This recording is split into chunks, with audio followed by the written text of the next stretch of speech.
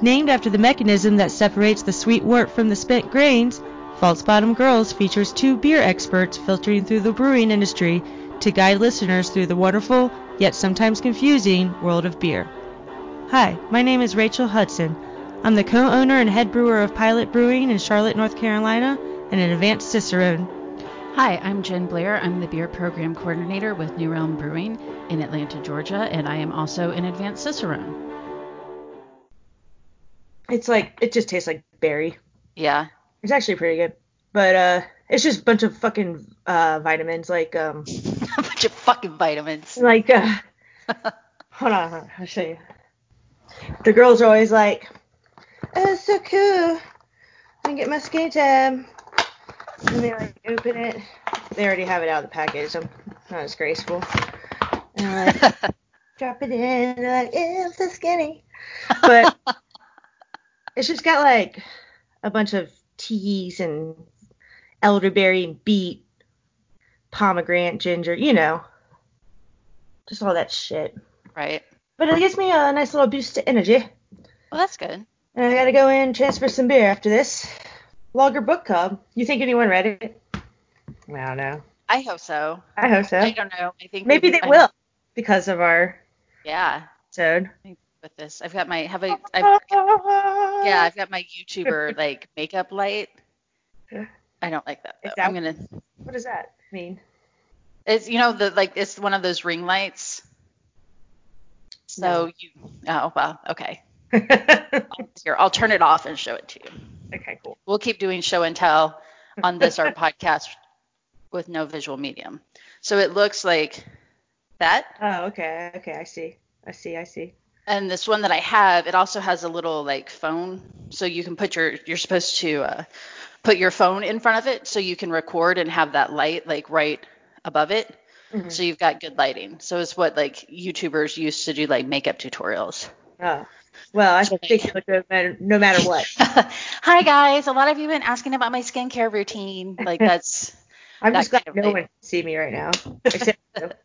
Okay, because I just rolled out of bed. I don't even know what my eyes look like. Just hello. Hi guys. Glad there's no mass amount of light on me. Yeah, well, I just realized in the since I have it pointing down right now, I just have weird shadows. Yeah, it seems fine to me. I'm not offended. It's almost like I'm maybe in a cellar. It's very dark, and this is where I've been sitting and getting better with age, getting clearer.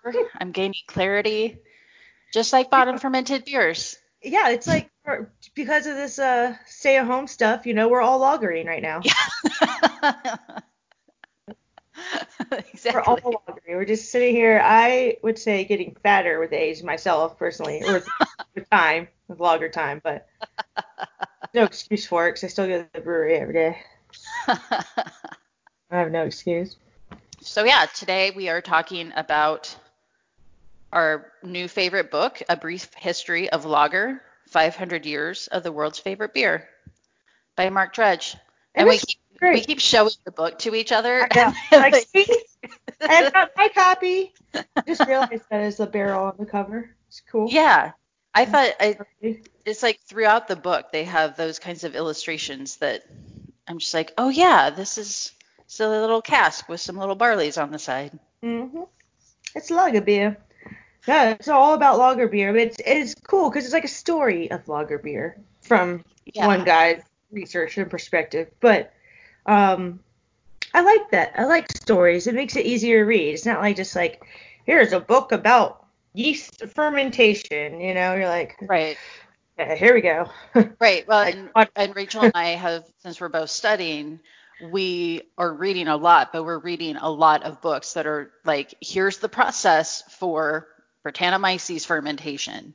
Yeah. And it's, I have all of the books, and all of the books have the same information, just organized a different way or presented a different way.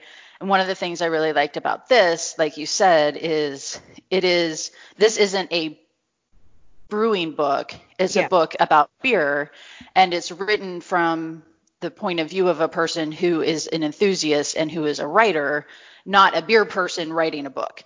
Yeah. So it's not technical. A lot of research and travel, it seems like, to write this book. Yeah, Really and it's stories. And so it's fun when you've read all about, like Emil Christian Hansen isolating pure yeast strains. So like that's something that but then in this book it's also like, and he loved mac and cheese, or just like weird, like all of these weird facts. A great point, because like, some of these different stories as you start to learn about beer, like Louis Pasteur is the name they tell you about. It's the name they teach. There's so many other guys involved with yeast, but you like start to learn about all this stuff. And then this book, it mentions these certain people, like it's all like history. This is history. It's a history book, and it brings it all together. And one of the things I started doing, and I haven't finished, I'll share it with you, and I do. And, I'll share it with anyone who wants it. But I started making a timeline, like literally every single date that is mentioned from page 1 to page 0. That doesn't make sense at the end. But like putting the dates in, and even if it's just like Munich declared a beer purity law in their city in this year, and it's just like in order. That's really smart. And just because things like history really does help me to understand how this beer style evolved and like master it, if you will, for lack of a better word. God, I hope more people write more books like this about different styles, because it is really that great. And I love how it starts from the beginning. He's like, oh man, I don't want to spoil this book. I don't think I will, but it paints this beautiful, on page 1, it paints this beautiful scene of him being in the cellars at Shangri-La. Yeah. Trying some beer off the tank. And I've been there. Like, I've been in the cellars at Shangri-La. I took my freaking 80-year-old grandma. That is the best part. I know you know this story, but I'm telling the readers, like, what is it? Maybe a year before we opened the brewery, right after we got married, Jeff and I were like, I know we just went on our honeymoon, like on a trip. It's like, we should just go, like, we should take another trip, because I was studying for advance. So obviously I was going to be somewhere beer. And, it just was good timing. We knew our lives were going to be over when the brewery opened, and we had a lot of work to do. Not, we opened in August, but like, right when we got the building, it was game on. So we did it. So we went to Germany, and we decided to take my grandma. She used to travel a lot with my granddad, and he's not around anymore. And it's just like one of those things that you just got to do for your older people in your life sometimes. And Jeff, now, if you know a little bit about Pilot or me or Jeff, he's a pilot for American Airlines. He had all the employees for American Airlines had won American Airlines won some award. So they decided to treat everybody and give every single employee like 2 confirmed seats to anywhere you wanted. And they had to be used within like a year. So we had we had all these things falling in line. Grandma had a confirmed way to get there. We had the time, blah, blah, blah. We're taking grandma. This lady says she's fancy. She says she's not fancy. She says she's cool and can roll with the dice, but she's fancy. I hope she listens to this. I love you. But she's fancy. So the way these tickets work, which is really, really, really nice of American Airlines, is if there's an open first class seat, you can have it. Wow. So, yeah. And this is international flight. Oof. So that would be amazing. Someone who's flown internationally, coach, that would be fucking amazing. Yeah, it was amazing. So there's 2 seats open, and so Grandma Carol and I got to go sit in first class, and she, oh man, this is the worst way to start off a trip, like, well, yeah, everything's gonna be totally easy, She's like, lay in first class, sleep in for a night, 5-course dinner, the tea. Anyways, we get to Germany. And we set everything up nice for Grandma Carol. She didn't have to rough anything on the trip. But this is a beer trip, okay? So we're going down to Shangri-La. That's our first stop. We're in Bamberg. Oh, man, if you watched the Dovetail tour the other day. Yes. Bamberg. Yes. He kept saying Bamberg. We were in Bamberg. Yeah. He would, like, his accent would change, be like, yeah, I'm a normal American accent. Bamberg. Yeah. Which, quick side note, because I also know that friend of the podcast, Shayna, listens. But if you're listening to this and you have not had a chance to yet, go to YouTube, go to Dovetail Brewing, Yeah. go to their channel and watch the tour of their brewery, because I haven't gone on that tour yet. I want to. It's on my list of tours I want to do. It gets consistently rated one of the best brewery tours in Chicago. That brew house is bad to the bones. And it was really cool to be able to see it with the two brewers and the owners, and then walk through the brewery and tell like what you're doing, what I will promise I will let you get back to in a second. But listen to them tell the story of, this is why we use this malt and this is what we were doing here. So anyway, Dovetail Brewing, Dovetail Brewing, go watch the tour of their brewery, because it's really, really good. So I will let you get back. They'll totally explain more about the city. I just love the way they just But it anyway, sounds kind of like is it Thunderstruck by AC/DC? Like thunder, like that. It's almost like they're screaming, but like trying not to scream, like Anyway, so we get there, and first stop is Shankola. Like, I mean, it must be, I don't know, 11 a.m. But we are like there for Matthias set up this tour. Like, this guy I know, oh my God, it's so bad. He runs, you probably know him too. He runs Pints for a Purpose here in Charlotte, and like, or Pints for Prostates. Pints for Prostates is what he runs. Oh, okay. I think you know this guy. I feel like he's in Homebrew Club or something. I feel like I've probably met him. I met him at like one of Charles's I was gonna say I've been at a couple of Pints for Prostates things, so I'm sure I probably met him. And so we were talking, and I was like, yeah, I'm going to Germany. He was like, oh, I can set you up with Matthias, you get you a tour of Shankerla. I was like, oh my God, that sounds amazing. So that scene that they paint in the beginning of this lager book, I was there with my 80-year-old awesome. grandma, trying, like, I have pictures somewhere, I'll find them for you, but like trying beer off the cellar tanks, the Shankerla smoked Bach beer I had. Oh, my favorite. Got to see the brew house, Copper Kettle, like he had a little computer, he runs things, and the little tank says Hefe. It was so cool. And Grandma's like, she's such a fan of little Birdie. She's like, okay, this is cool, and I'm, we're ready to go. I'm just like, you just hang on, Grandma, you're here for the ride. Yeah. She did. She loved it, and then we go down to the bar, to the brewery, not the brewery, the restaurant, and had lunch there, and it's just an amazing, amazing thing. So and that's one of the things about, if you want to go see a brewery like this, they don't have tours, Right. But you can ask. Like, one, you can walk up and ask. You never know what will happen. Like, they're super nice people. They totally might just take you around. Like, you can just walk in, like, and wasn't really that closed off. I mean, like, you can see them bottling. It was pretty cool. And or you can reach out to them. Like, there was a couple breweries. God, I feel like it's kind of hard to remember. No, yeah. Germany was pretty much like Belgium in the sense where there weren't a ton of breweries with like tap rooms. Like America, every brewery has tap room. They have hours you can go. It's no big deal. Here or there, it's not like that. Like when we were in Belgium, same with Germany, we had to set up these tours. And so sometimes you just got lucky. Like Dusseldorf, Urgi, 4 tours a year. We happened to be in Cologne, Dusseldorf, our day on that day. Like, it just happened to work out. And the tour is like, it comes with a big dinner. It's like a big, huge to do. Right. Like, I didn't know anyone. That was nothing special. I just got lucky. And so, geez, super amazing. That was like right before Oktoberfest started. So it kind of made sense, like, that they would have one of their yearly tours. Right. But it's so fun to go over there and just like this book explains, and just like immerse yourself in the history, because you really can learn a lot. My favorite thing in the beginning of the book is when they talk about, obviously besides that scene, but when they talk about Reinheitsgebot, and it was a whole new land ordinance book that was written, and Reinheitsgebot, the beer purity law, wasn't even called Reinheitsgebot, was one page of it. Right. And it was just like okay, no, we just want it to be made with these ingredients, and it was mostly about price too. Like we don't want it to cost that much. It needs to be like this much, and Right.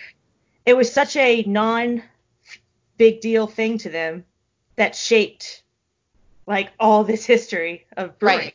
Right. Yeah, for sure. Well, and I love that story too, where like you said, like he like just went to that guy's office and like it's this like Prince of Bavaria who's like, oh yeah, you want to see it? I've got it right here, and like just gets it like gets Yeah, out yeah, the the guy who writes actual this book. text. Yeah, Yeah, it's like if somebody has like a Gutenberg Bible and is like, oh yeah, you want to see this? Just right here, and it's like, whoa, what? That's amazing. just I just have it. I just happen to have the original Yeah, copy in like my.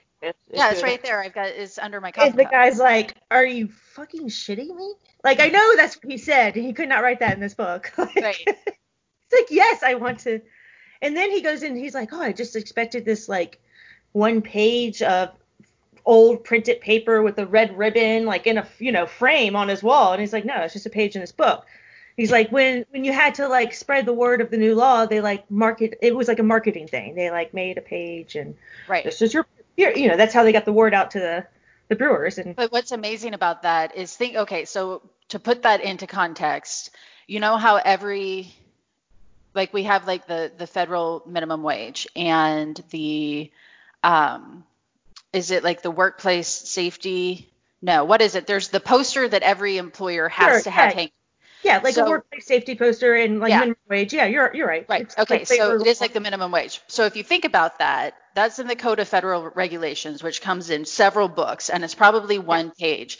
So that's like if 500 years from now, like you freak the fuck out because you get to see the yeah, actual Code of Federal Regulations where it yeah. says there's a minimum wage and you're like, and then they made posters and everybody had them hung up. Yeah. So everybody knew the law.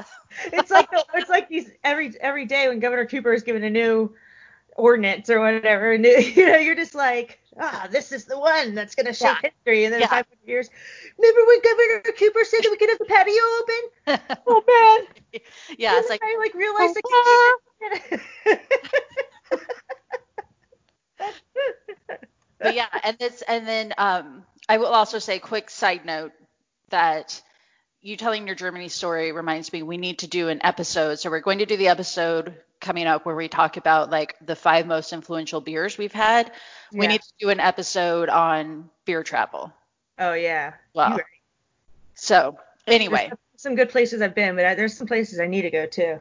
yeah, well, and we can talk about it in that episode, but even when I travel to cities for work, I end up going to breweries and beer bars because it's a great way to see the city. But Yeah. we'll save that. Yeah. When you said like you can't set up places don't have tours, you have to set them up. What that made me think of, and I was looking over this again right before we started recording, is how much I love my boys, Gabriel and Anton, and them like having hijinks in the UK.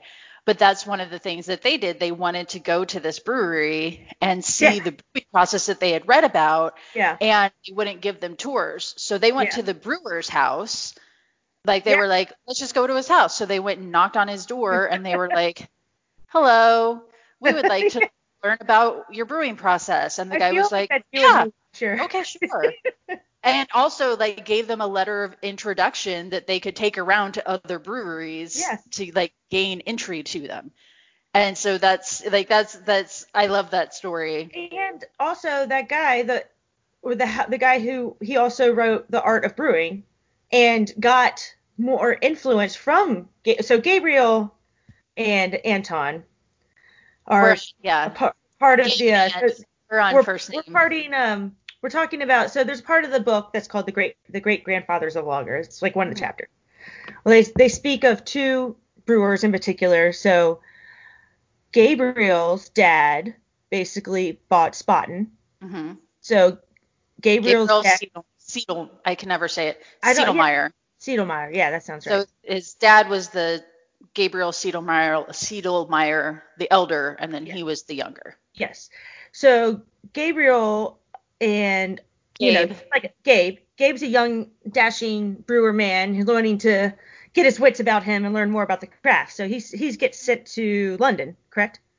And then, Kind of. He he gets sent on a beer travel, but he starts. Right. So yeah, like it's funny because in the book it says that he went to Belgium and didn't like the sour beers, and he was very scientific minded. So he was also kind of a joke, kind of an embarrassment to his dad because he wanted to use a thermometer, and the book tells the story of his dad was very reticent to use new technology, but all the brewers made fun of his son because they said, well, we know how to tell the temperature of our beer, but he needs a thermometer.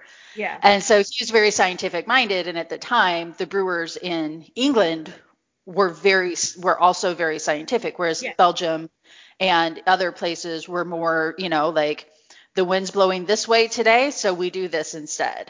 And yes, he ended up in the UK with Anton Dreyer of how do you say this brewery's name? SC Schwartz. Cute. It ends with cute. Yes. No. Klein Schwat. A Vienna brewery. Yes, the Vienna brewery. All right. So Anton. So you got Anton and you got Gabe, and they become great friends. They live with two other brewer guys, but Anton and Gabe kind of connect. They're probably troublemakers in a way, I like to believe. Right. Like little mischievous brewers wanting to learn more and whatever. But right. So stuff. They wanted to go see Barkins and Clay Brewery, and they wouldn't let him go, but they took tour after tour after tour as well, just to kind of see more. And then the author of the book ended up updating his book to include a section about brewing in foreign countries based on stuff that he learned from Gabe and Anton, which is really cool. Yeah, that's really fun. And that was at Can you imagine if you and I went to another country, and met someone who updated their book off the conversations they had with us? Oh my God. I know. That's when you're saying that, I was like, it sounds like we need the girl version of this movie. But yeah, and then we've talked about this before, but one of the things they do is they go to Edinburgh and meet John Muir, and this is where he has his brewing diary that has 2 locks on it. He doesn't let anybody see it. Yeah. And sometimes they would get glimpses of it and try to write down what they saw. But so what they really wanted to do, instead of just seeing all of the notes and, the data, was they wanted to just look at the beer themselves. And so this is where they made the walking sticks with the false bottom on it. So they could just walk around and be like, bloop, and take a sample of beer and then take it back. Everything. Yeah. And then take it back to their hotel and analyze it and look at it. And they said that Gabriel the Younger wrote his dad about it and was like, we do this all the time and we're always afraid we're going to get caught and beaten by this guy. Yeah. But then they were able, from that, they were able to go back to Munich and Vienna, which are actually pretty close on the map. And that's where we get the Dunkel is coming out of this. And so is the Vienna Lager. And they kind of come out at the same time. And the differences are, there's Munich malt in the Munich beer and there's Vienna malt in the Vienna beer, but they're made the same way because it was these 2 buddies went and, learned about how to do all this stuff and stole beer and pies off of windowsills and stuff, and then came back and made these beers. Basically using British malt technologies with their bottom fermenting yeast to create these, a Marzen style or Dunkel and the Helles Lager or Pilsner beer. And then you had of course you had Czech, who was making Pilsner right around the same time too. Yeah. And but it is a great story. See, that's the best part. I love it. It's just all these stories. Yeah. And that was Joseph Grolsch, right? Was the one who was in the Czech Republic, right? Who did Pilsner Urquell? What's his name? I have to double check the name. But he was actually a Munich brewer who went to because they were brewing really shit beer in Pilsner Urquell. I mean in Pilsner. The beer was not good. Most maybe probably everywhere else. Everything was smoky, sour, brown, until you kind of learn more. But you're right. They brought in a new brewer who then all started making this light beer. And then they were making their own malt, which they named Pilsner malt. Right. So now you had the Pilsner beer. And then you see other people come out with Pilsner beers too. Like Heineken had their Pilsner beer, and they spell the word Pilsner different. So that's why you see all these different spellings of Pilsner with a couple extra E's or something, Right. because each brewery was like, well, we're making our own malt and it's Pilsner malt, but we don't want to call it the same thing. It's like, Right. so it's just a different brand. Right. Basically. It's Joseph Grohl, not Grolsch. Roll. Yeah. But yeah, so in this book, like, again, this is talking about how bad the beer was in Pilsen. So this one quote is, "Citizens of Pilsen, your beer, pour some up a swine's arse, and the poor beast won't stop squealing for a fortnight." Like, it was, and like the beer was so terrible, and it was known for being really, really bad. And so the citizens were like, we're just going to make our own brewery. Yeah. And so they did. Like, they destroyed all of the beer and built a community brewery, and then brought in Joseph Grohl to be the brewer and just make good beer. Yeah. No, it was pretty smart. Let one guy do it. What was I gonna say? I was gonna bring up something. Oh yeah, and also, like, with all these brewing of the lagers, there also came cellaring caves, which like the one I went into in Shinkala, because it's still a cave. Like, you walk down all the stairs. I love the low key, like the one I was in. Yeah, no, because it's exciting. It's exciting. Because I just want to make sure people know it's a cave. But and then with all these lagering caves, which I love so much, became beer gardens, because they would go, they would dig this really deep cave. They'd put their beer in it, and they'd go up top and they'd plant trees to help keep the surface of the ground cooler. Right. And then what else? A perfect place to sit and drink your beer. Right. Exactly. And that's beer gardens. Yeah. It's funny because since we've been, so again, we're still recording this with the pandemic, so we're on Skype again, as if you couldn't already tell by the quality. But one of the things that Tom had said was, maybe we could like learn a language or something like that while we're sheltering in place. Cicerone to study for. That was exactly my response. But I said, why don't we like learn German and then plan to go to Germany next year and do like what you guys do, go to these different cities. We have made 9 progress on it right now, but yeah, like reading through this and reading about him, going to this hill where all of these brewers had their caves and their cellars, I was like, I really want to go to this place. I want to sit under these chestnut trees, and I want somebody to let me walk into the cellars and look around. Yeah. Oh, you can totally get hooked up at Shanker-Law. Yeah. I mean, yeah, you could. But I could just find that guy. I could find the email. Like, there's ways. They're so nice. They're so nice, Like, right. they are. All you gotta do is ask. To express your intense passion for beer, and they love it, like, right. Whatever.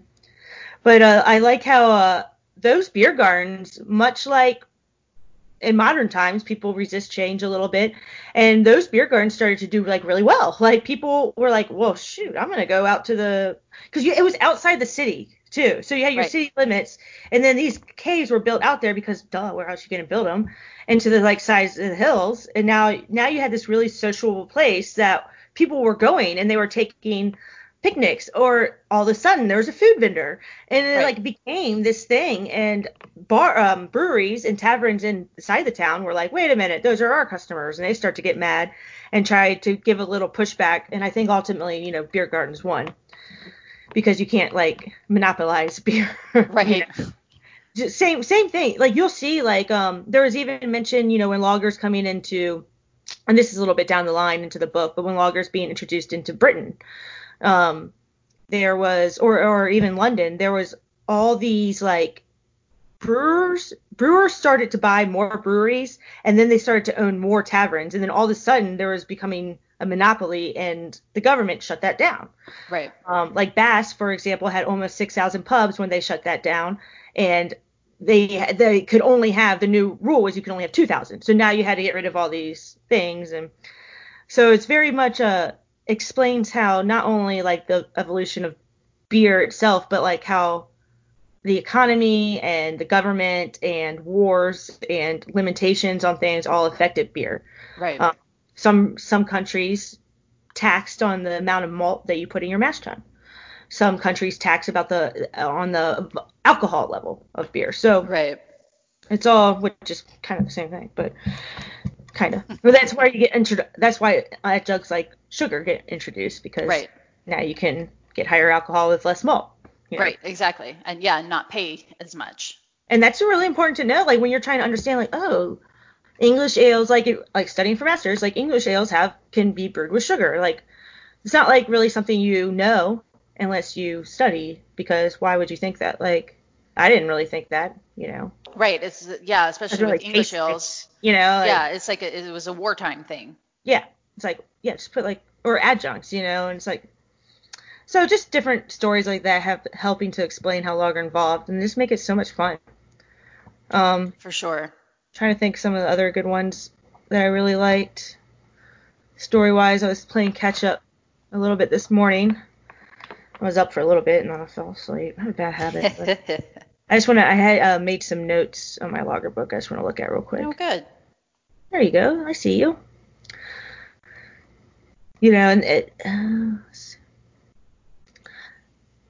oh, yeah, and I do like how it talks, like, one section it breaks down, like it talks about what beer was before lager in the beginning of the book, kind of after the history of Reinheitsgebot and stuff, and it just very much falls into place, like with other stories you hear about history of beer. Women were pretty much the first brewers because it was a household traditional thing, and then the next really group of people to take interest in were like monasteries, and monks started to brew most of this beer. So a lot of these breweries in Germany are monasteries or developed from monasteries. Right. Paulaner. Yeah. Augustiner too, I think. Yeah. Augustiner and Paulaner.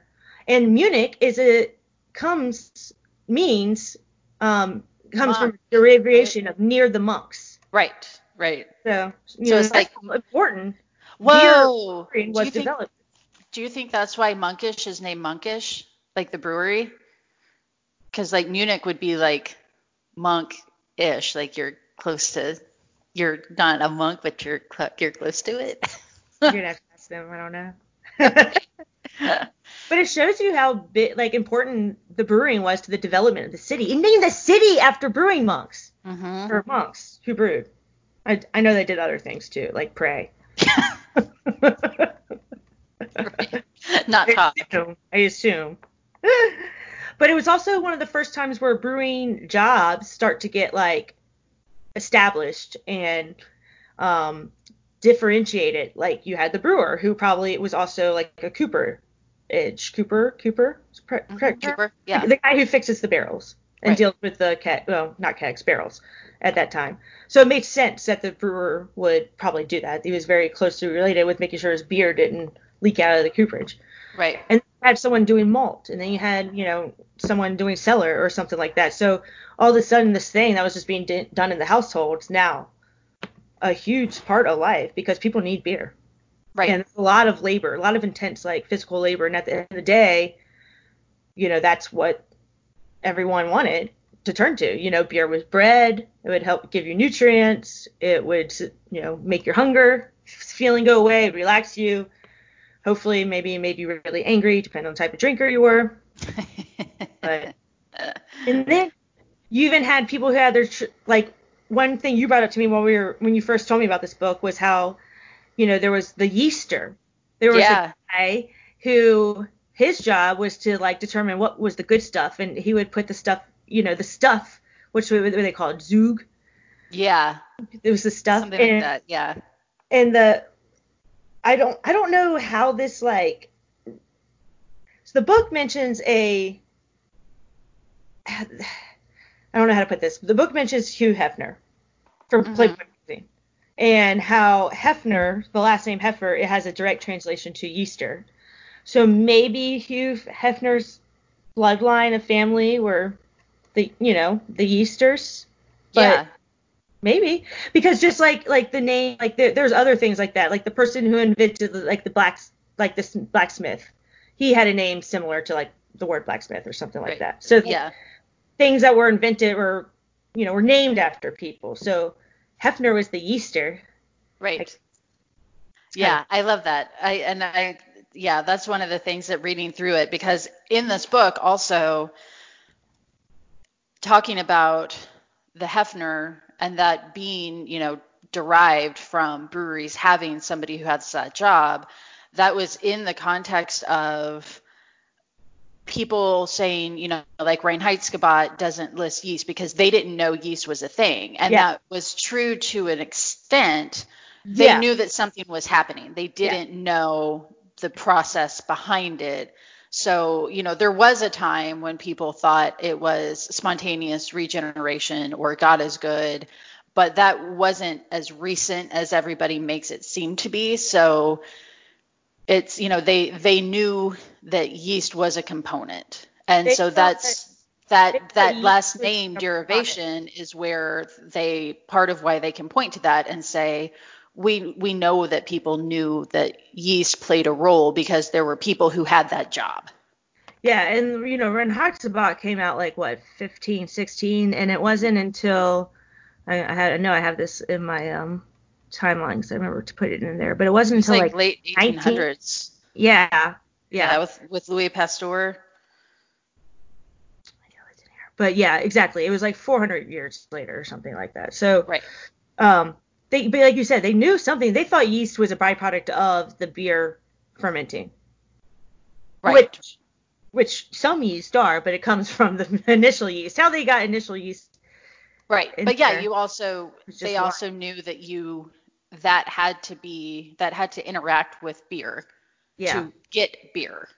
And there's also evidence of them knowing that there is a difference between top fermenting and bottom fermenting. Right. Which, Um, you read that and you're like, well, yeah, like I can, if you show me two kinds of ducks, I can tell there's a difference. Like I can tell they're different kinds of ducks, and like, because I can just see it with my eyes.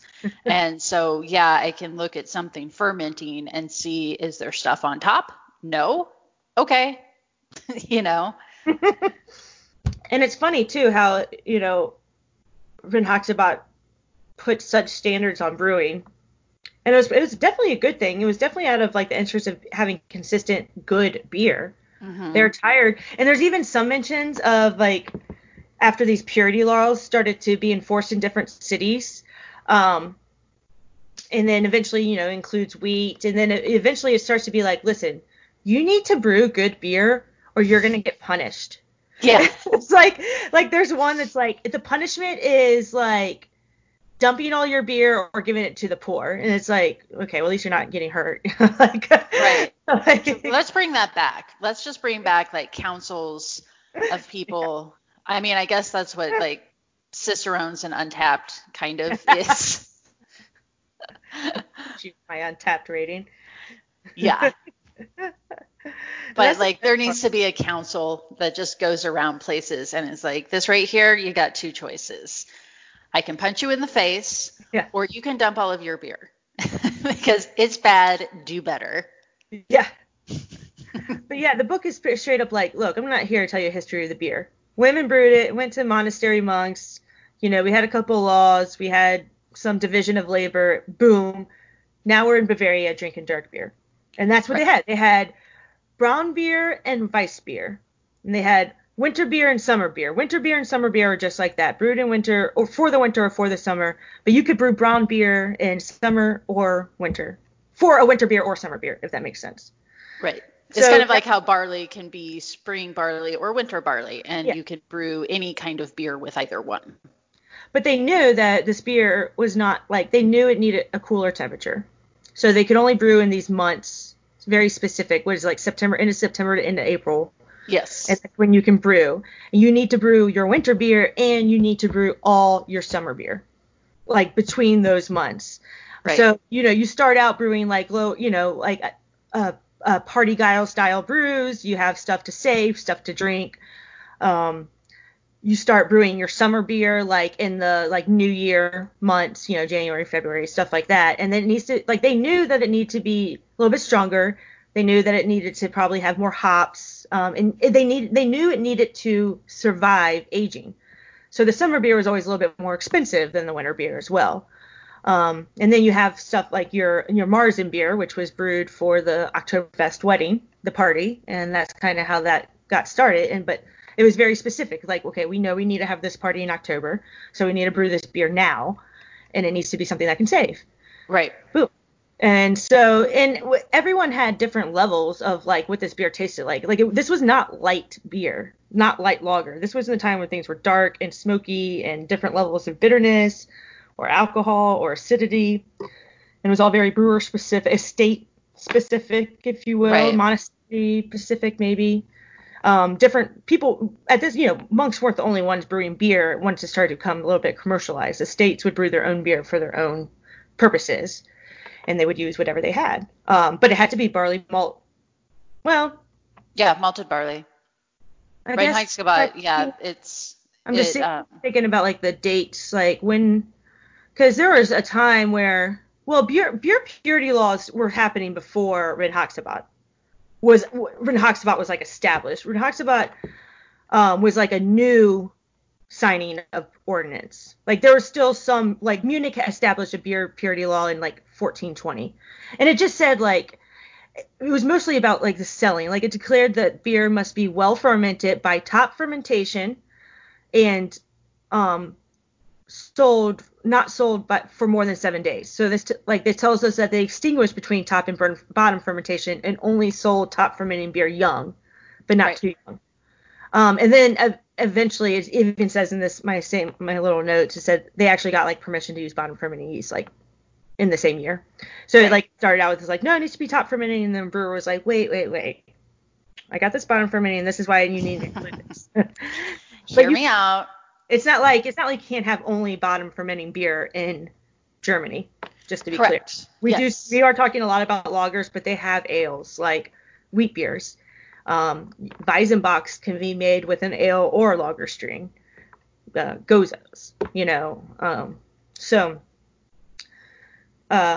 it's super interesting how it all just kind of shapes everything. I just like it because it's just so story-like, Right. And it's fun.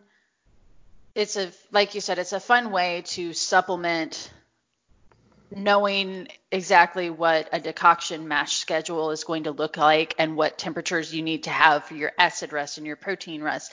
But then you just hear the story of like, he always brought a ham and cheese sandwich for lunch every day. And it humanizes the people who you've been reading about in all these books. Or like this guy was kind of a dick, and really get along. And I bought out his brewery. Fuck him. Yeah,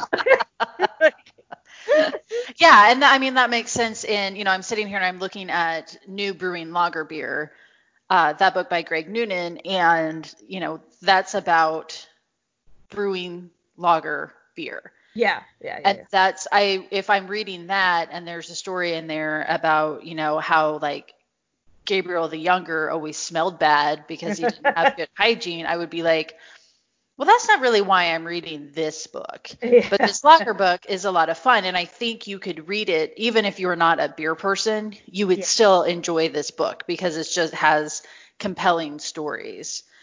But yeah, I think definitely if you haven't read A Brief History of Lager yet, highly, highly, highly recommend getting it. You can tell how excited Rachel and I are about it.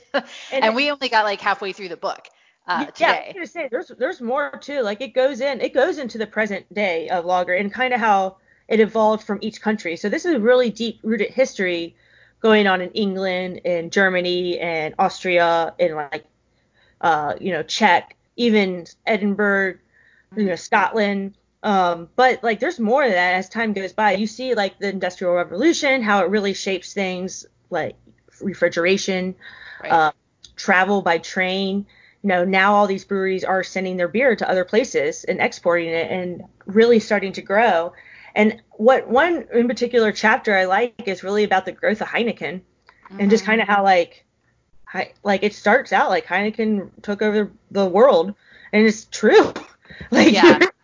like Heineken, I did not realize. I did not realize how big Heineken was. Oh, another thing, side note, I really like is how it explains the mergers between everyone as it goes along. Yes. And then it reminds you of them too. Like, remember you had, you had Interbrew, Right. organization, and then you had Ambev, and then they merged and Interbrew, and now it's AB Interbrew, and it's like, oh, thank you for reminding me about how one brewery owns the world.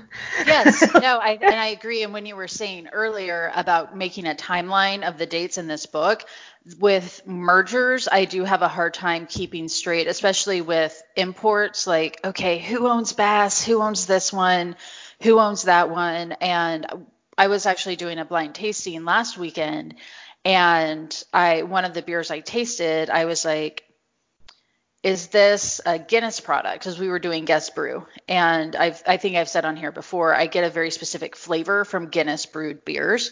And Tom said, actually, let me look because I forgot who owns this brewery. Yeah, I know, And, right? and surprise, it was Newcastle. Heineken owns it.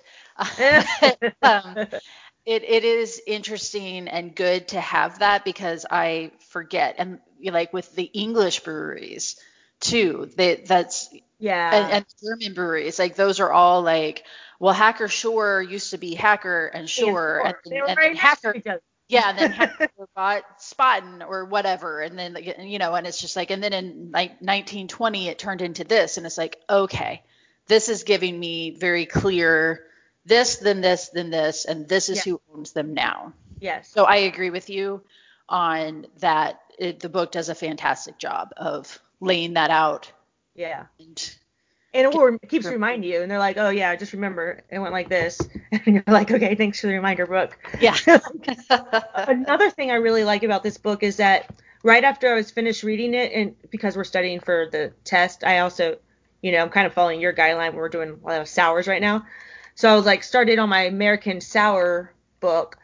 And so lager book, every time it has a reference and it wants to like explain something to you, it does it at the very bottom of the page. You don't have to Yes. flip all the way to the back. Yeah, And then it has I started footnotes, not endnotes. yeah, and yeah, thank you. I knew there was a word. And then the sour book was like completely opposite. And I was like, this is so annoying. Right. Thank you. Yeah. Know how much I appreciated it until I didn't have it. So thank you, Lager book. Yes, exactly. Exactly. So yeah, I would say definitely get this. But I just looked up the Lager book on Amazon. It's $13.50. So it's not, it won't break your bank. It's a really good book, hardback even, $13.50. Bright Worth red. the price. It's not undervaluing itself. Don't worry. But yeah, Yeah, it's I really don't know. good, and it definitely gave me more. It's one of the things that I love about beer is that you can always learn something more, and it touches on so many parts of history and society and civilization, and it's just, it drives things like the Industrial Revolution. Oh, I have this cooking with beer book.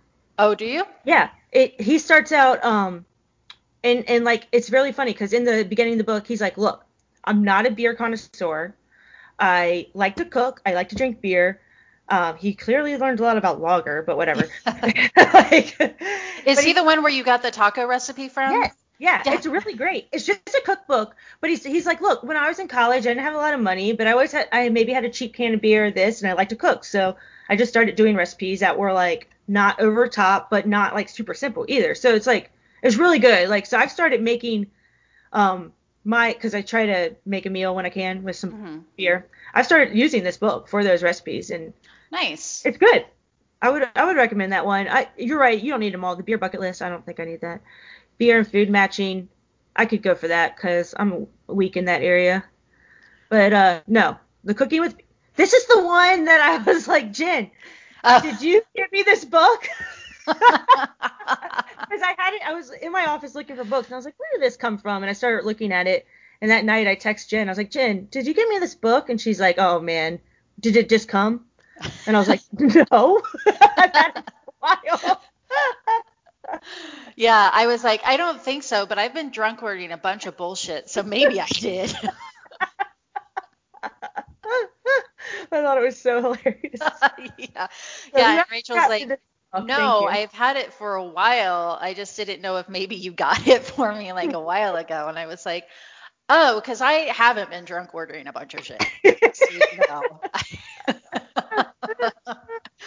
it hasn't been 11 p.m. And I'm like, you know what?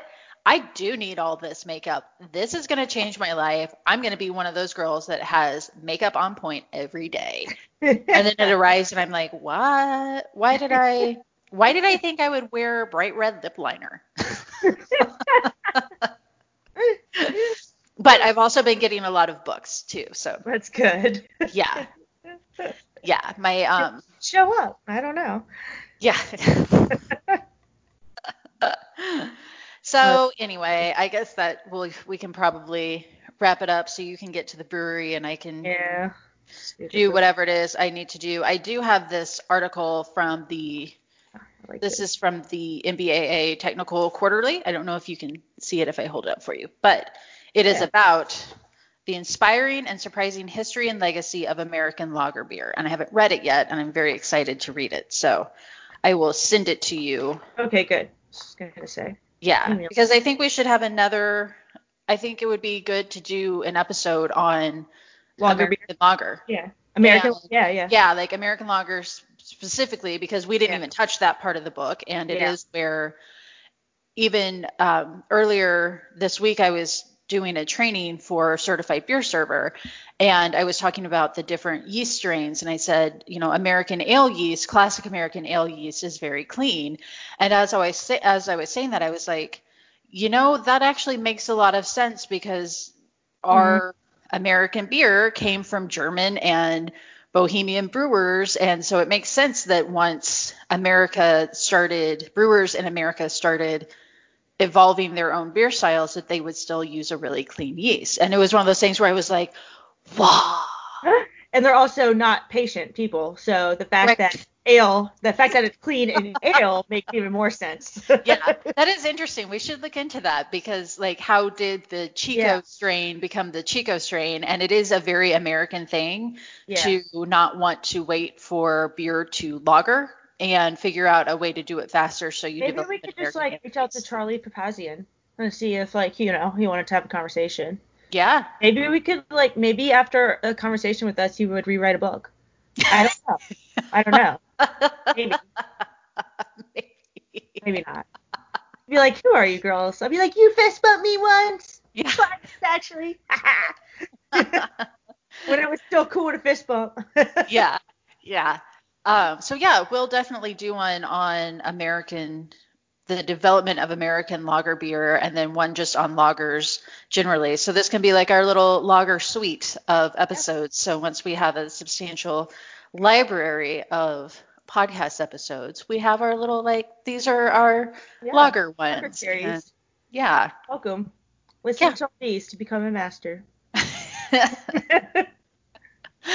Exactly. What better way to prepare ourselves? Sorry you have to subject our listeners to all that. Right. They can turn it off. They don't have to listen. Yeah, I do that with podcasts though. Sometimes I'm like, this one's just really boring. I don't like it. And I'm like, I can also just hit pause at any time and not finish it, but you need to finish it. So thank you, everyone, if you've stuck with us through all of these episodes, and especially this one. This is our first book club episode, so we'll have to do some more book club ones because I like for people to be able to see where we're getting our information, because we don't just know this stuff. It comes from reading all of these books over time as we're studying, and then just being beer enthusiasts and brewers. So thanks everyone for listening. Please give us a follow on Facebook. Yes. Okay. Let me get my mind right. Facebook and Instagram at False Bottom Girls. You can email us anytime at falsebottomgirls@gmail.com. And if you can, I think it's been a while since we've asked, but please subscribe and rate and review our podcast if you like it. If you don't, then just put it on Untapped. But it takes just a second of your time, but it really helps us and other people discover the gift of False Bottom Girls. Very, very appropriately put. Yes. This has been False Bottom Girls. And we make the Bruin world go round.